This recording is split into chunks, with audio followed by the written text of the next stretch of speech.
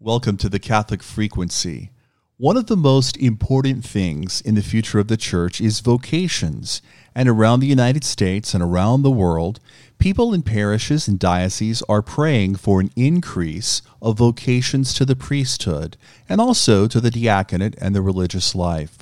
There's one diocese that caught our attention as having a remarkable number of young men ordained to the priesthood over the past couple of years, 2 or 3 years, and that is the Diocese of Wichita in Kansas. We thought it would be interesting to find out more about what's going on there. So today we're talking to Father Chad Arnold. He's the Vocations Director. Father Chad, welcome to the Catholic Frequency. Thank you very much. Good to be here.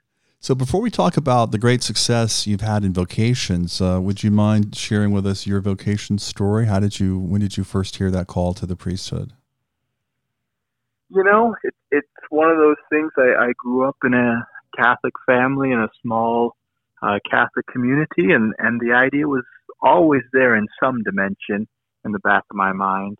We'd have the priest over for dinner and went to Catholic schools. And as a small child, I think the idea came to me many times, but I was a very shy child, and so I thought, I can never do that.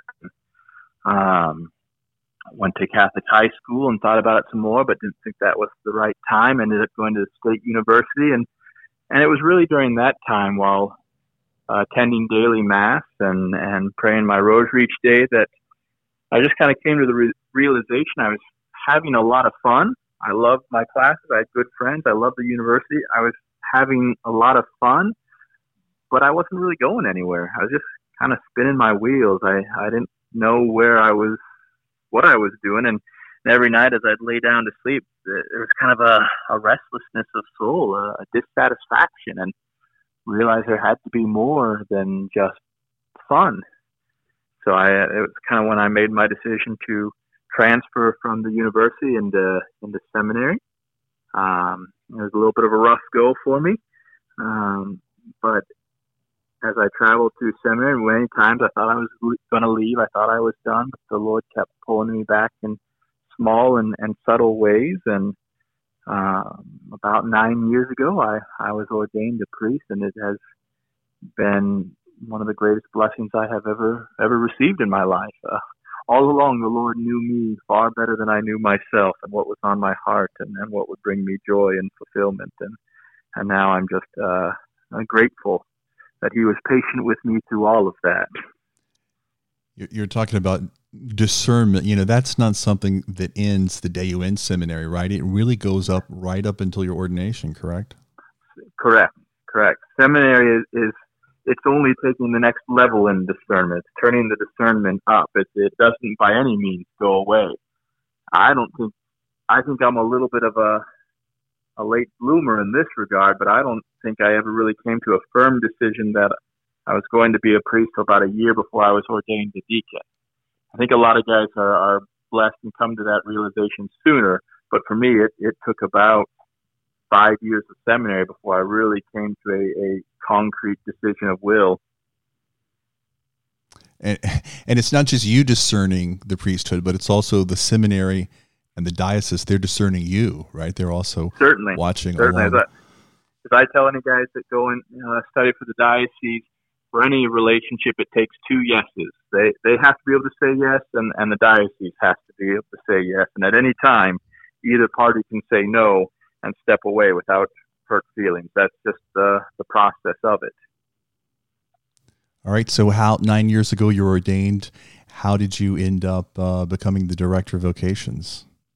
That is a mystery to me. But my first assignment was as a chaplain at one of our Catholic high schools, and so I was there for 4 years and taught apologetics and Christian vocations, and loved being in the classroom, loved being with the youth. I served a couple years in that high school as the administrator of it, and then I was pastor of a small country parish with a school in our diocese, a rural area, a Holy Name Parish in Coffeyville, Kansas, and then served in that role for 3 years. And about 2.5 years ago, Bishop called me in the office and asked if I would consider serving in the role of Vocations Director. When I was on my drive from my parish to that meeting, I thought he was going to ask me to we lend a few priests to another diocese on mission, and I had told him before I'd be willing to do that. So that's I thought I was being sent away from the diocese for a while,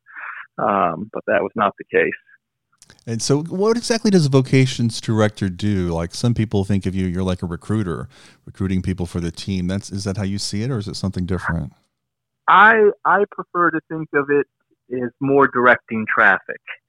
Recruitment, there's a pragmatic aspect of it, but I'm not out there trying to convince anyone that the Lord isn't already talking to. My goal is to try and help guys to listen to the Spirit in their own life and see what God is inviting them to. And if God is inviting them to seminary, then to try and give them the tools necessary and the courage necessary to be able to say yes to that. But my first goal is just simply to be an asset for men to discern with before even seminary. There are plenty of people that come into my office that are curious, is the Lord calling me to the seminary? And we talk and we work through it. We meet a few times, and I can say, I don't think that's where the Lord's calling you, and that's part of my job as well. So I see it more as kind of directing the traffic that the Lord is stirring up and helping guys to hear with a more acute ear where the Spirit is moving in their life.